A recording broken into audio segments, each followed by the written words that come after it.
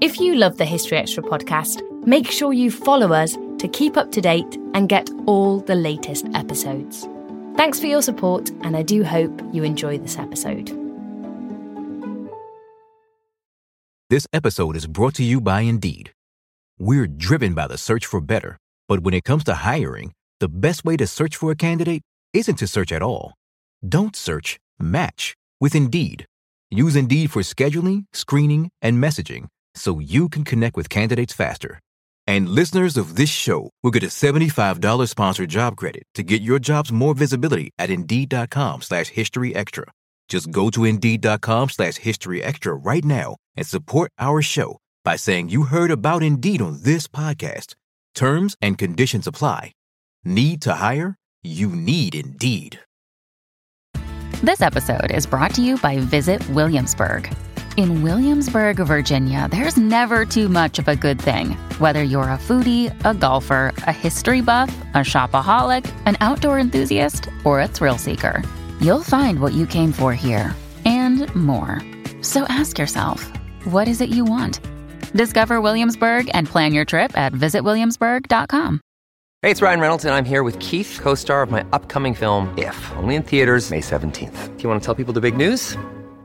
All right, I'll do it. Sign up now and you'll get unlimited for $15 a month and 6 months of Paramount Plus Essential Plan on us. MintMobile.com/switch. Upfront payment of $45 equivalent to $15 per month. Unlimited over 40 gigabytes per month. Face lower speeds. Videos at 480p. Active Mint customers by 531.24 get 6 months of Paramount Plus Essential Plan. Auto renews after 6 months. Offer ends May 31st, 2024. Separate Paramount Plus registration required. Terms and conditions apply if rated PG. When you need mealtime inspiration, it's worth shopping Kroger, where you'll find over 30,000 mouth-watering choices that excite your inner foodie. And no matter what tasty choice you make, you'll enjoy our everyday low prices, plus extra ways to save, like digital coupons worth over $600 each week. You can also save up to $1 off per gallon at the pump with fuel points. More savings and more inspiring flavors make shopping Kroger worth it every time. Kroger, fresh for everyone. Fuel restrictions apply. Welcome to the History Extra podcast. Fascinating historical conversations from BBC History Magazine and BBC History Revealed.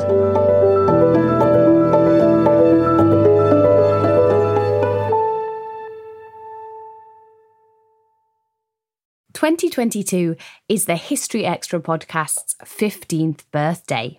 So to mark 15 years of fascinating historical conversations, we've asked 15 historians to nominate a figure from history who they think deserves their 15 minutes of fame. Some are inspiring people who deserve more airtime today. Others are those whose significance in history has been overlooked. And some simply led fascinating and unexpected lives. In today's episode, Professor Margaret Macmillan nominates Babur, the 15th century founder of the Mughal Empire. Speaking with Matt Elton, she charts his successes and reveals how his diaries offer an unparalleled insight into leadership in the era. So, Margaret, thank you so much for joining me for today's episode. Can you just tell us who we're going to be talking about today? Well, the person I chose to talk about is someone called Babur, who was the descendant both of Genghis Khan and Tamerlane, so very interesting ancestry, came from a small kingdom in the Fergana Valley in the center of Asia and founded the Mughal dynasty in India. And so he was, and I think remains, a very interesting person indeed. And what's so interesting about him, among other things, is that he kept a diary. Which is extraordinary. And can you just sort of outline for us the key moments in his life, and I suppose the ones that we know most about from his diary? Well, he was born in 1483 into a family which had a small kingdom. And when he was 12, his father, and he records this in his memoirs, he said, "My father was very large and we lived in a castle, and the castle had a dovecot on one side, and my father used to go and feed his doves and his pigeons, I guess. And one day, because my father was very large, the whole structure broke away from the wall of the castle and he tumbled down into the ravine, and more or less that was that." And so when he was 12, Babur became the king of this little kingdom, and immediately his loving uncles tried to take it away from him. And so he started out with, I suppose, a sort of kingdom, but immediately had to fight for it and spent a great deal of his early part of his life fighting. and eventually turned out to be a very good soldier. But while he was doing this, he was literate, which was unlike a lot of the rulers at that point, and he kept this extraordinary record of his life.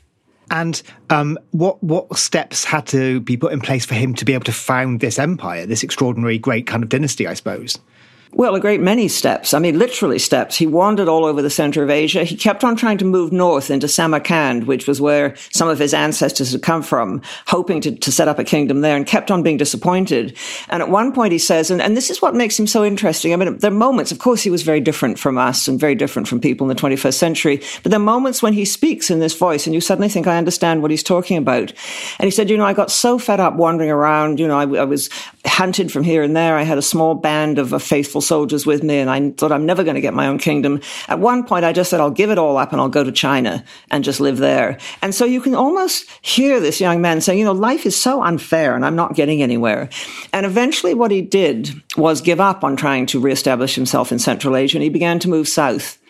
And he moved south into Afghanistan. He took Kabul. He eventually took Kandahar.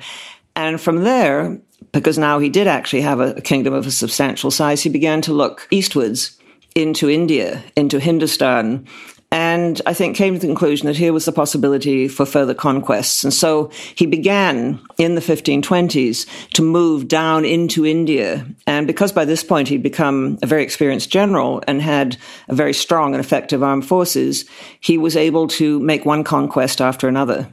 Was it primarily his skill as a fighter, as a warrior, that allowed him to be so successful, or were there other qualities about him that you also admire?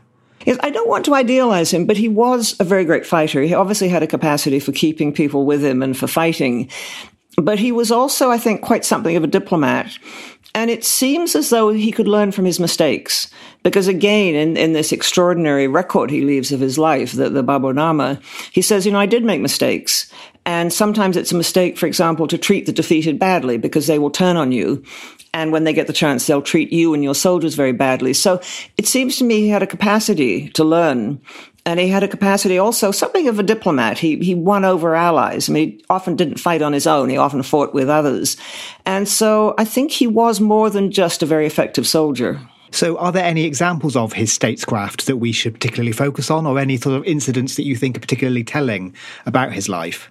Well, he would often form alliances with people, and then when he no longer needed them, he would dispose of them. I mean, look, he was not always a kind and gentle person, although he had that side. I mean, he loved flowers and he loved looking at nature, but he was pretty ruthless. He knew what he wanted. He wanted his own kingdom.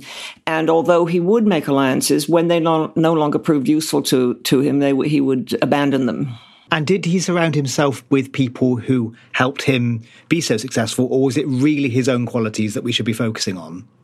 No, he seems to have had companions and seems to have had people he listened to. And he often talks about evenings he spends sitting and drinking with them. I mean, he was a Muslim, but he loved drinking. And he often talks about the drinking parties. And he seems to have encouraged, again, of course, we're relying a bit on his own memoirs, but he seems to have encouraged people to talk to him freely and to criticize him. And so he did have those he worked with. He also had a son he was devoted to, a couple of sons, but the one he, I think, cared most about was his son Humayun, who became emperor after Babur had died. And he sends him lots of advice and does also seem to listen to him from time to time. Still to come on the History Extra podcast. I cannot think of another powerful ruler, another emperor, another monarch, until the present day, who wrote a diary. I mean, a lot of them couldn't write at all. And the idea that you get an intimate look at this person, that he talks about how he's upset, how he's disappointed, what he feels about things, I can't think of any other record like that. We don't always realise just how much our negative thoughts and experiences stick with us and weigh us down. You may find your brain constantly running through a highlight reel of bad moments. That comment your friend made last week that hurt your feelings. That frustrating thing your mum does. Or that silly thing you said in a meeting. Maybe it's time to get it all off your chest. Whether it's a tiny annoyance or something much bigger, talking about it can give you some relief and lead you to a potential solution. That's where therapy comes in. It's a safe space to share whatever's weighing you down and learn to process it, so your internal highlight reel can focus on the good stuff. And BetterHelp offers affordable online therapy on a schedule that works for you. Connect with a licensed therapist by text, phone, or video call. Start the process in minutes and switch therapists anytime. Let it out with BetterHelp. Visit betterhelp.com/historyextra today to get 10% off your first month. That's BetterHelp, HELP.com/historyextra. This episode is brought to you by Indeed. We're driven by the search for better, but when it comes to hiring, the best way to search for a candidate isn't to search at all. Don't search, match with Indeed. Use Indeed for scheduling, screening, and messaging so you can connect with candidates faster. And listeners of this show will get a $75 sponsored job credit to get your jobs more visibility at Indeed.com/historyextra. Just go to Indeed.com/historyextra right now and support our show by saying you heard about Indeed on this podcast. Terms and conditions apply. Need to hire? You need Indeed. eBay Motors is here for the ride. With over 122 million parts, you can make sure your number one ride or die stays running smoothly. Brake kits, LED headlights, bumpers, whatever your baby needs, eBay Motors has it. And with eBay Guaranteed Fit, it's guaranteed to fit your ride the first time, every time. Plus, at these prices, you're burning rubber, not cash. Keep your ride or die alive at ebaymotors.com. Eligible items only. Exclusions apply. Did his sort of upbringing, do you think that impacted on how he later approached having power and his sons, I suppose? I think he felt that if you're going to have power, you need to have a good army. He understood the importance of military force. I mean, the reason he ended up becoming founder of the Mughal dynasty in India, that he conquered the north of India, was because he won victories. And so he understood the importance of military power. But I think he also understood the importance of knowing what it is you're ruling. And so he was very interested in any territory that he had. And he made notes. He made notes about the people. He made notes about the prosperity or lack of prosperity. He made notes about the flora and fauna. And so I think he was very curious, but I think he also, again, we don't know everything about it, but I think he also saw it as the way of being a good ruler, that you should know what it is you're ruling over. And for people who might not know, the Mughal Empire we've been talking about, what was its extent, and at what point did it reach its zenith, I suppose?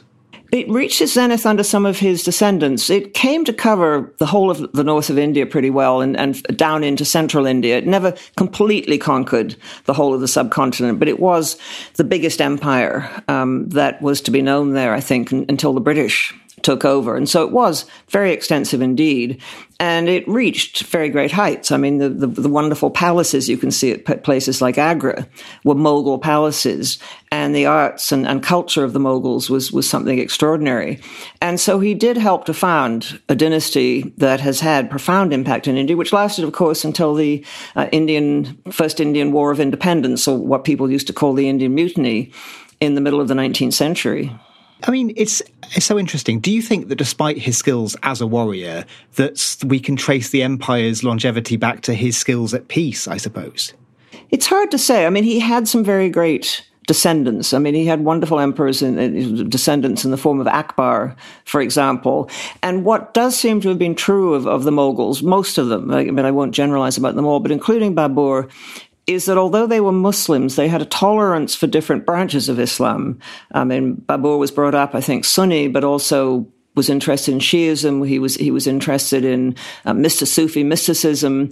And of course, you got it with some of his descendants as well, that they were interested in other religions, that they were not deeply intolerant. And in ruling over a multi-ethnic, multi-religious empire, this, I think, was a great asset. Returning to the idea of his diaries, was it that first led you to become interested in his story? I think so. I mean, I've always been interested in India, and I've always been interested in the Mughal dynasty, because if you go to India, of course, you see many of the glories of that dynasty. I mean, there are many glories in Indian history, but the Mughals have added to that. But it was when I discovered his diaries. I mean, I cannot think of another powerful ruler, another emperor, another monarch, until the present day, who wrote a diary. I mean, a lot of them couldn't write at all. And the idea that you get an intimate look at this person, that he talks about how he's upset, how he's disappointed, what he feels about things, I can't think of any other record like that. Peter the Great didn't keep a record of his own thinking. Henry VIII didn't keep a record of his own thinking. And so it's this view into this person. And I think we have to be careful not to assume he's just like us.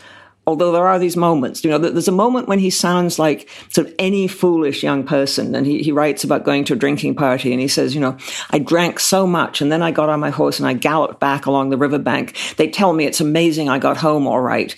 And that could sound like someone out on a spree in the 21st century. There's that sort of boastful side. And, when he gets depressed and when he says, I just felt like giving it all up and going to China. Or when he's looking at something that really catches his attention, you get a sense of this human being. And as I say, he's not like us. But in some ways, you get a sense that, yes, he is like us. I mean, he expresses his emotions perhaps in different ways, and he does different things. And he's, in many ways, a very ferocious fighter. But he also has these intense moments, and it's extraordinary to get this voice. I mean, I can't think of any other record like this of what a ruler thought and felt. And it sounds as if we really do get a sense of his distinctive voice as well, him as a person. It does sound like him. And as far as we know, he wrote it himself. And as I say, it was unusual that he was literate, because in those days it wasn't necessarily a part of the job description for a ruler to be able to read and write, especially, I think, in Central Asia. But he came out of a very cultivated tradition. His second language was Persian. He was very familiar with Persian poetry. He loved poetry. I think he wrote some poetry of his own. He had a tremendous appreciation for gardens. When he took Herat, for example, in Afghanistan, he talks about its gardens and how beautiful they are. At the same time, of course, he says, and then I decided to cut off a few heads because people had been disloyal to me. I mean, you have to remember always that he's, in some ways very, you think of him almost as a contemporary, and then suddenly he says something you think, no, he's not. And what do we know about the later years of his life and his death, if anything? Well, we know that he worried about his son, Humayun. He worried that Humayun wasn't taking the job seriously enough. And he sends these rather touching letters, actually, to him saying, you should write back to your father. I want to know what you're doing. And he gives him advice. And he said, I know it's a bit of a bore for you to write letters, but I do want to hear from you. And I do want to know what you're doing. And he sends him advice, be careful who you trust. Do not surround yourself with people who only say things that you want to hear. And I think you get a sense that he's perhaps a bit worried that Humayun is not really up to the job, that perhaps he's not really taking the job seriously enough. And I think he did worry, as often people in very powerful positions do, about his legacy.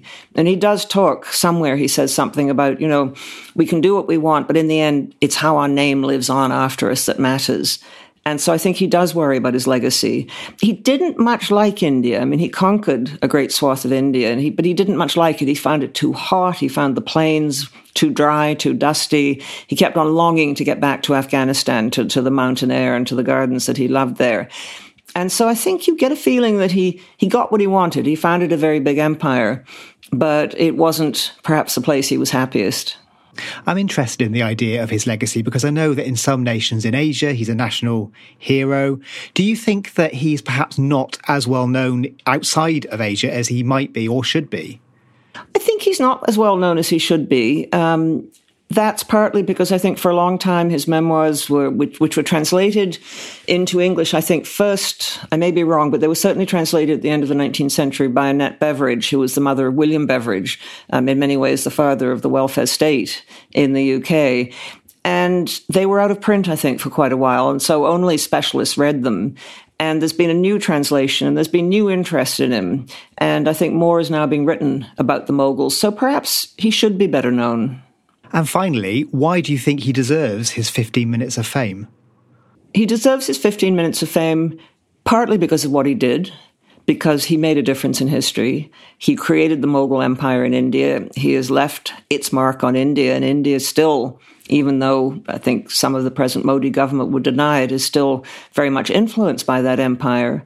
But I think we should remember him also because he is one of those voices who reached to us from the past and does give us a connection with the past and is a memorable voice.